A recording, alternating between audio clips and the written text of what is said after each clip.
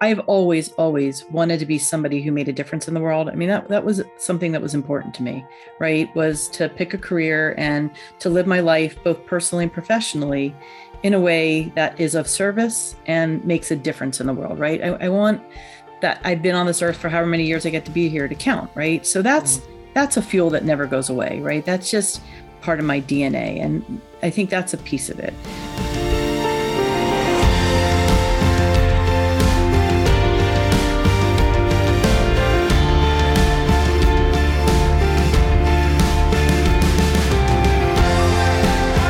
Welcome to the Wonder Podcast. This is CCB, your host. And for our conversation today, we're going to be chatting with someone who has a very deep expertise in an interest and curiosity in health design. And we're inordinately honored to have with us today someone who is not going to toot her own horn, but we may have to tootle it a little bit for her. I'd like to say welcome to Deborah Levine from Center for Health Design. Deborah, say hi. Hi, CCB. It's so great to be here. Thank you for inviting me to be a part of this great podcast. Well, we want to hear so much about your investment in the Center for Health Design. But before we talk about that, tell us, what did you go to school for and why did you decide to do what you're doing today? I started out in college at Arizona State, wanting to be a lawyer. And I don't know why I wanted to be a lawyer other than I loved the show Paper Chase when I was a kid. And I really thought that a law degree would teach you how to think and, to take disparate pieces of information and make something new of it, right? Create an argument. And I was fascinated by that. Not necessarily that I wanted to be a lawyer, but I was fascinated by the intellectual side of it. And I spent my first 3 semesters at Arizona State poli-sci pre-law, and the roommate that I was given was an architecture major. And I always would look at her homework and look at my homework, and hers looked so much cooler. And when I took all those tests in high school, they all said become an architect. And I was like, yeah, I'm not good at math. That's not gonna work. But I just had all these signs when I was young that this is really what I should be doing. And I remember my 3rd semester in college, my academic advisor said that she was not going to be my academic advisor the next year, that she was moving over to the College of Architecture. And it was like a lightning bolt, CCB. I was like, what else is it going to take for me to realize that it was time for me to really do what I truly wanted to do? And so I moved over to the interior architecture program at Arizona State. And that's where I got my undergraduate degree from. And, what I realized somewhere along the way was that I got exactly what I wanted out of it, which is a design degree teaches you how to think, right? It teaches you how to take all these disparate pieces of information and put them together in a new way to create something that didn't exist before. And that was a blessing, right? I never looked back. I loved the industry. I loved the program at Arizona State. I eventually went back while I was still working and got a master's degree in organizational leadership. But I'm a designer at heart, even though I never put pen to paper and I don't design places. I am deeply a designer. When I applied to get into the College of Architecture, I remember writing, it's not what I want to be. Design is who I am. And I really still believe that there are people who are drawn to this industry because something inside of them is just hypersensitive to the environment. And I think I'm one of those people. Okay, so that's pretty fantastic. When you think about the stepping stone of a couple of semesters studying political science and the process and the kind of logic behind that, and understanding that design thinking and the more organic perspective of holistically looking at a problem, and as you say, creating something from it. I think that's just a fascinating transition. So you graduate from Arizona State University with a degree in architecture, and I'm sure your parents said you have to get a job. I was the youngest of 4, And so if you ask my siblings, they will tell you I was highly indulged. So they didn't actually. When I was at Arizona State, I ran for a lot of offices at the university, president of my college, wrote for the paper, eventually leading to the ASID National Student Council. And my last year there, I was regional vice president. And I traveled all around the country talking to students and engaging them and, just getting people excited about what we do and what we have the opportunity to do in this field. And I wanted to run for president. So when I graduated, I actually went to grad school for a year so that I could continue on. And eventually I became president of the National Student Council for ASID. And that was extraordinary training for what I ended up doing in my career and for realizing that you could be in our industry in so many different ways. It didn't have to be as an actual interior designer or an architect. You could make an impact in many different ways. And that is how I found my way here, right? Found my way to doing this kind of work versus what I really thought I was training for all those years, which was to be a designer. So I didn't right off get a job, but I met somebody who introduced me to this work and came out to California for 8 weeks and ended up actually staying. It's now been almost 32 and a half years and I'm still in this job and it's been fantastic. Right. So okay. I got lucky. You got there's never just luck. Let's put that over on the corner for a future conversation. But the idea of the Center for Health Design getting in on the ground floor, they brought you out to look at it or to be involved in it. And in what format did you find the Center of Health Design? So the Center for Health Design didn't exist when I came out here in 1989. Okay. It was the National Symposium on Healthcare Interior Design. We were just a conference that had just started that was geared at bringing together architects, designers, healthcare executives, landscape architects, healthcare facility executives, all in one place to share knowledge, right? To say, if there's something that's happening in Boston that's really cool, how do you make sure that somebody in California knows about it? And that was what the conference was about, was, bringing people together, creating a community and spreading knowledge. The center started in 1993 as a nonprofit. We were a for-profit in the early days. We became a nonprofit in 1993 when we realized that we wanted to do research, right? We wanted to not just bring people together and create community. That was fantastic, but we wanted to help propel the industry forward. And to do research and to be able to get grants, you needed to become a nonprofit. And so we went through that long and arduous task of becoming a nonprofit. And that's where the organization that exists today really came from. So that's very interesting to think about being truly as part of the formation of it. And who were the other players that that infused the energy to craft the Center for Health Design? Sorry. Oh, we had an amazing board of directors. When you think about the early days of this industry, there were some people who just really stood out, right? They were doing really interesting work, like Robin Orr at Planetree or Derek Parker at Anshin and Allen. And the center brought those people together and formed a board of directors who really helped propel this organization forward, right? It was a conference for a lot of years, and it was starting to do some research in like 90, 91. And it was probably, quite a bit later than that we really formed this kind of three-legged pedestal of research, education, and advocacy, right? Really realizing that all three of them needed to happen for change to happen in the industry, that you needed to first understand something you didn't know and learn about it through research.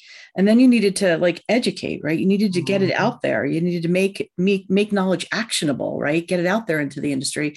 But then you needed to change the codes and standards that were like minimum expectations in order to start raising the bar, right? And then go right back to research again. And so I think I took over as CEO in 2000. And I mean, to be honest, it was me in a spare bedroom in my house at that point. And We made an amazing partnership with Turner Construction, who really helped take us around the country. Myself and Roz Kama, who was the board chair at the time, would go around the country and talk about the center's work and evidence-based design, and that helped us really grow the kind of a key program for us, which was the Pebble project. Mm-hmm. And people would hear about Pebble and the research that was happening, and they were, it was a really different time back then. There wasn't as much available. There wasn't as much out there that you could go to, and people were just starting to talk about evidence-based design. It's not like research hadn't been being used before, but the center put structure around it, created community about it, and helped to kind of leverage it and propel it forward in a significant way. And so people would hear that message and wanted to be a part of it. And that's how the Pebble project really gained recognition. We had close to 80 projects all around the world who wanted to do research. They were building and designing, and they wanted to understand how their project could both contribute to the body of knowledge, but benefit from everybody before them. And, Pebble is what really helped propel us to that next step of being able to staff up and bring on people and build the center as it is today, right? Mm-hmm. That honestly, the Center for Health Design is truly a community of awesome and amazing people. I mean, I love the staff. Anybody at the center could choose to work anywhere they wanted and probably make more money somewhere else, but they choose to work at the center because they want to make a difference. They want to have impact. And if those are your colleagues, that is a blessing you can't even design, right? You can only be grateful to have that every single day. Well, the enthusiasm with which you communicate your passion for this, for these efforts, and for this institution, if you will. I mean, I'm going to give it that kind of title because it has grown in such prominence as a purveyor of information and a source of, and people will talk about it on a regular basis, even beyond the healthcare design world, which I think is pretty fascinating. So I want to say, for 30 years of involvement, there have been a number of kind of monumental achievements, and you talk about the Pebble project. In moving the information forward and sharing it in a more broad fashion, what other steps have you taken? Well, like I said, there was a point where early on we thought it was about creating research. Let's create. And, we had an aha moment that wasn't probably the best way and the best role that the center could have. That creating research is really important. And we continue to be involved in that. But making research actionable, mm-hmm. That was where the center could have significant impact. We're amazing at creating tools and resources that help people do what they do better, that help give them knowledge, that help them understand what they already know and how to build upon what others know. That is really where the center staff shines. And that's where we spent a lot of time in the last decade, is creating things like the interactive design diagrams and the knowledge repository and the various different tools that we have on our website, that most of which are free. Those are the things that we're great at. We spent many, many years creating a safety risk assessment tool. And, when I say we, that is a big community of we, right? Our mm-hmm. researchers kind of created the framework and led the charge, but we had dozens and dozens of industry experts from all throughout our industry who were part of figuring that out and creating it, right? And again, that's one of the things I'm the most proud of, is this community that we continue to create that is passionate about making a significant difference out there in health outcomes and in people's lives, and comes together to do that, right? Yeah. So that is where we have focused a lot of our energy in the last couple of years, is building those tools and resources, building the database of citations that you can easily search, and creating key point summaries so that you can understand what the research is saying and see if you want to dive in deeper and actually go get the research summaries, right? We're trying to just make it so that an evidence-based design process is both required, but easy to do, right? Creating all Mhm. those tools and resources to tell you both how to do it, but then giving you everything you need to be successful at doing it. So I was also thinking about the healthcare design expo and conference Mhm. as a, you know, maybe the the blossom of your early symposium, but has turned into, you know, a place to be for people involved in healthcare design. It really is. I mean, we get thousands of people from all over the world who come to healthcare design every year. You know, the last couple of years have been tough for any in-person gathering, Mm. right? But one of the things that the center did was we pivoted and realized that, you know, education was a big part of what we did. And so we started to become very virtual. And though we started it because of COVID, we came to realize that there's great value in it. We now hit an international audience who might not be able to come to our workshops or the healthcare design conference, but you know, can log in the middle of the night from other parts of the world and spend an entire day with us, right? Mhm. So that combination of both in person and virtual learning is has been an incredible gift that has come from COVID. But as you said, the healthcare design conference it's our industry's key gathering place, right? It is Right. where all the big thinkers come. It is where all the manufacturers show their latest and greatest. Everybody gears towards that date in October to show their newest stuff. You know, we have all of our awards to celebrate ourselves as a community and to, you know, help build continue to build that visibility. It all happens at healthcare design every year. Mhm. Okay, so everyone in the audience, mark your calendar. If you didn't know it, it's in October, and there's all sorts of information available. And just as a point of reference, on the website for this podcast with Deborah, there will be all sorts of references and links that you can access. So just keep that in the back of your mind. Um, there's another question that is so topical and for so many reasons, and it's about sustainability and environmental responsibility. And I wanted you to spend a little bit of time, if you would, on the active involvement that you've got in the Environmental Standards Council.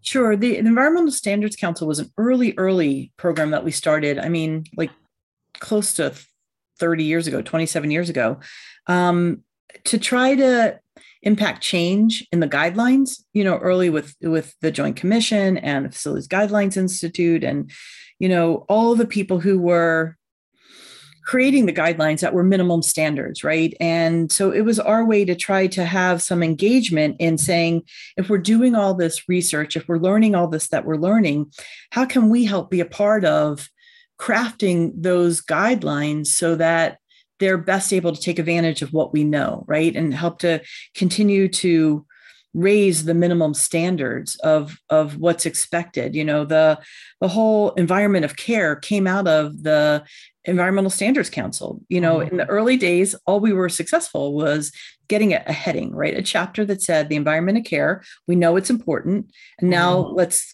figure out like how to build that out. And so we did over the many cycles after that. The ESC kept, you know, kind of pushing that forward and creating the guidelines that eventually got adopted in the Facilities Guidelines Institute, right? So it's something we're really proud of because those minimum standards, you know, if that's all somebody's going to go for, which, you know, I think most people don't, but if that's Mhm. all somebody's going to go for, continuing to raise those up so that they're based on common knowledge and research that we know impacts change, then raising those standards makes a huge difference, right? It Right. for those who might only use minimum, it improves the outcomes and the quality of the environments that are being designed. We had a great conversation with James Pease of UCSF Health um, Construction, and his perspective on what's the point of his role, what's the point of anyone in facilities and healthcare design, is to impact the health of the community. It's about the patient, and so the commitment to sharing that information is beyond admirable. But it also is interesting to think how does Center for Health Design, at if it does at all, track those metrics? What are the changes, or do we count on the healthcare systems to track that? Yeah, that would be an amazing project that we would love to be involved in, and it would take a significant grant from a significant foundation who wants to Mhm. invest in that. It's part of what we try to nibble away at with the Pebble Mhm. project, but it's not so easy. And there's two folds. One, it's not always something people are comfortable with sharing data, right? So Mhm. that's sometimes difficult to get the data. Two, people start with all the best intentions to do the research once they've opened the healthcare facility. Uh-huh. But the reality is these are buildings that run 7 days a week, 24 hours a day, and are inundated with giving care, right? That is why they're there. And even though the goal might be to do research, the reality doesn't always end up there, right? And if that's the one thing I could change, that's where it would be. It would be to have this core of people who could go into the facilities and kind of do the research afterwards to see Mhm. what did change. Did the hypotheses pan out the way they were expected? Because we were able to gather, it is happening, but if we could light a fire under how much is being gathered, how quickly that's being gathered, making comparisons between various different facilities, that would be amazing, right? That Mhm. that would be like adding fuel to this movement that has been growing over the years, but it grows at the rate that it can. Gosh, yes. I just think of the magnitude of the information that you touch, or that anyone in health design touches. It is it does take a specific focus to be able to get to some of those metrics that would be valuable for not only the system itself but for the entire industry. Um, so you are truly passion is the word that I just keep hearing in my mind listening to you. But how, how do you keep up the energy aside from your amazing colleagues and that repository of enthusiasm? How do you keep up your building of vision? I mean, part of what fuels me is I've always wanted to be somebody who made a difference in the world. I mean, that was something that was important to me, right? Was to pick a career and to live my life both personally and professionally in a way that is of service and makes a difference in the world, right? I want that I've been on this earth for however many years I get to be here to count, right? So Mhm. that's a fuel that never goes away, right? That's just part of my DNA, and I think that's a piece of it. Um, the as you said, the people, coming to work every day and getting to work with a group of people that you admire and are grateful for is a piece of it as well.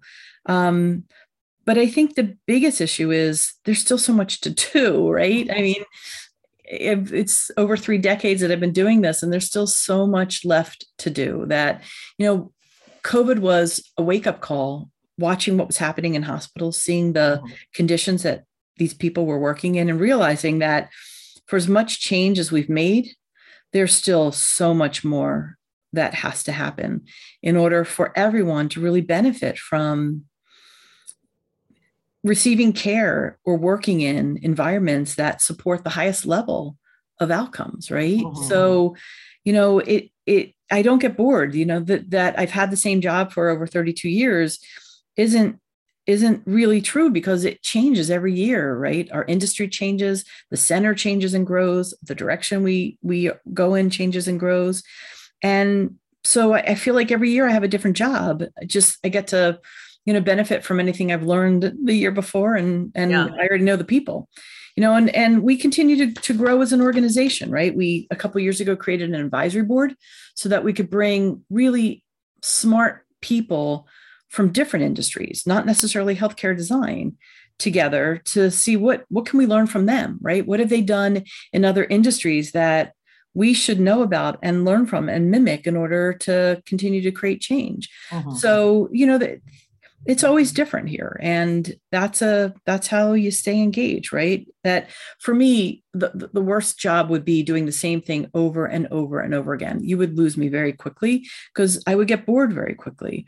But You wouldn't have toned up on your, your high school test to yeah, determine what would be next. No repetitive tasks. no, yeah, I'm not a repetitive person. Okay. I would not do that. But living in an industry that is thriving and changing and growing, and I mean, in the end, what it comes down to is what you said earlier. All this we do is to impact people, millions and millions and millions of people that we will never get to meet, that are oftentimes in some of the most challenging and difficult times in their lives. And we help to create the environments that maybe make that a little bit better, maybe, support them in their times when, so much is bleak for them. And also for people celebrating, having babies, the positive things that happen in healthcare. The environment is the part that's always there. You can't get away from it. And it's helping or it's harming, one or the other. It's happening all the time, whether you know it or not. You're just not aware of it. I fly a lot, and I love when you sit down and somebody's making small talk and they're like, so what do you do for a living? And I share with them, who we are and what we do. And it's not an easy thing to share, right? It's not like you could say, I'm an accountant. Yeah. But I always love watching that light bulb go off, because everybody's had an experience in healthcare, right? Everybody. And when they realize that the environment did have an impact on them one way or the other, you literally see this like moment of understanding go off. And it never gets old for me, right? When you help people to understand that even in their homes, right, the environments we create make a difference. Well, we couldn't agree with you more. The one workplace commitment is to make places better for people, so people can be better people. And you think about how much place impacts any experience, except I wanted to ask that question about digital health. And what are you looking at, or what are you seeing, or what are you thinking when you hear that term?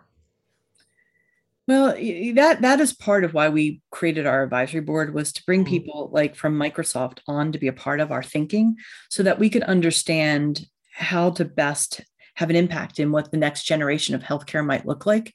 Our core values of research, education, advocacy, they're not changing. But, I think of things like, DEI and digital health as like a fabric that lays on top of that. And, understanding the impact that these things have on traditional healthcare settings, and what the future of healthcare is going to look like, how it's going to be delivered, and how we're going to improve health outcomes for people day to day, not just when, they come in contact with healthcare environments.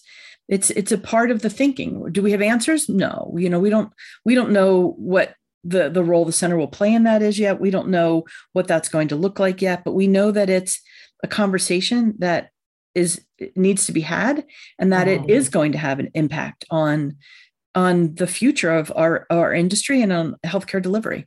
And the whole healthcare experience.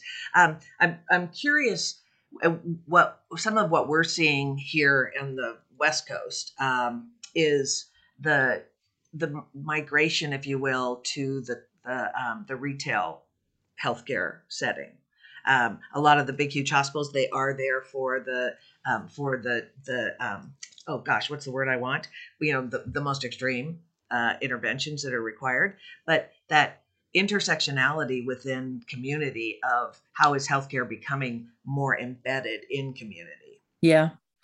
Yeah. So I'm a visual person. I create pictures in my mind to help me understand things. And I used to think of our industry and the work we do as like, a hub and spoke. You had the hospital, and then you had all the spokes coming out to all the different kinds of, secondary types of environments. But, in the last couple of years, that picture in my head has changed to a spider web, because I think that those interconnections are so much more complicated than the hub and spoke. And I see that we're continuing, as you said, to have, large hospitals and not as large hospitals being built that are for the highest level of need.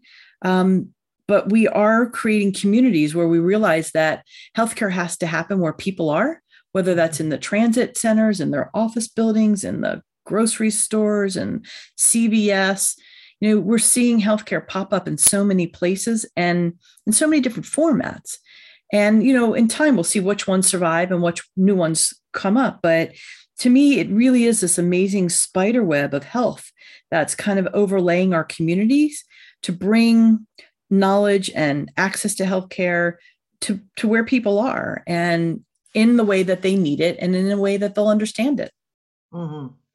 Gosh, Deborah, this conversation could go on forever, and I can only imagine there's so many people that would love to just sit down and have a conversation with you, because the perspective that you bring and the scope, the scale of what you're thinking about is just delightful, absolutely delightful. However, we only have a abbreviated period of time. So is there anything that we haven't talked about that you might want to share or reinforce from a message standpoint to the folks that are listening?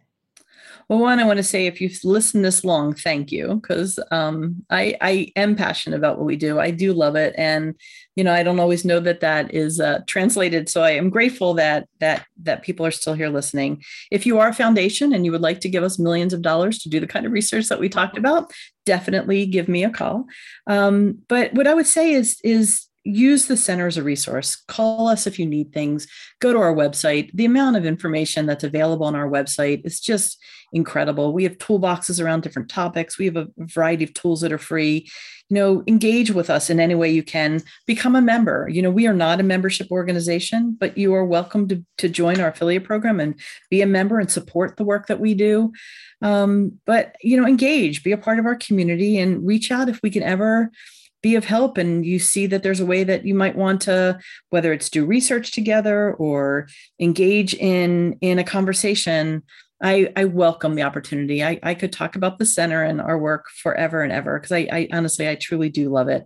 So reach out and be a part of our world, because our industry makes a difference. It really does. And we should all be really proud of the work that we do. And any way we can support those of you listening, those of you involved in this work, that's what we're here for. And, that's the mission side of the organization that speaks to all of us. So I welcome the opportunity for future conversations. And I thank you, CCB, for your time today and for asking me to be a part of this. It's been a great experience.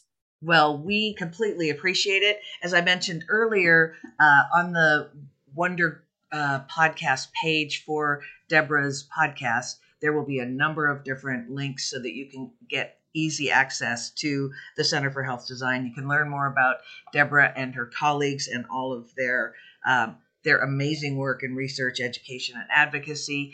And the podcast is heard on all the streaming services. And one final thing that I'm going to point out, Deborah, and I think you should share this.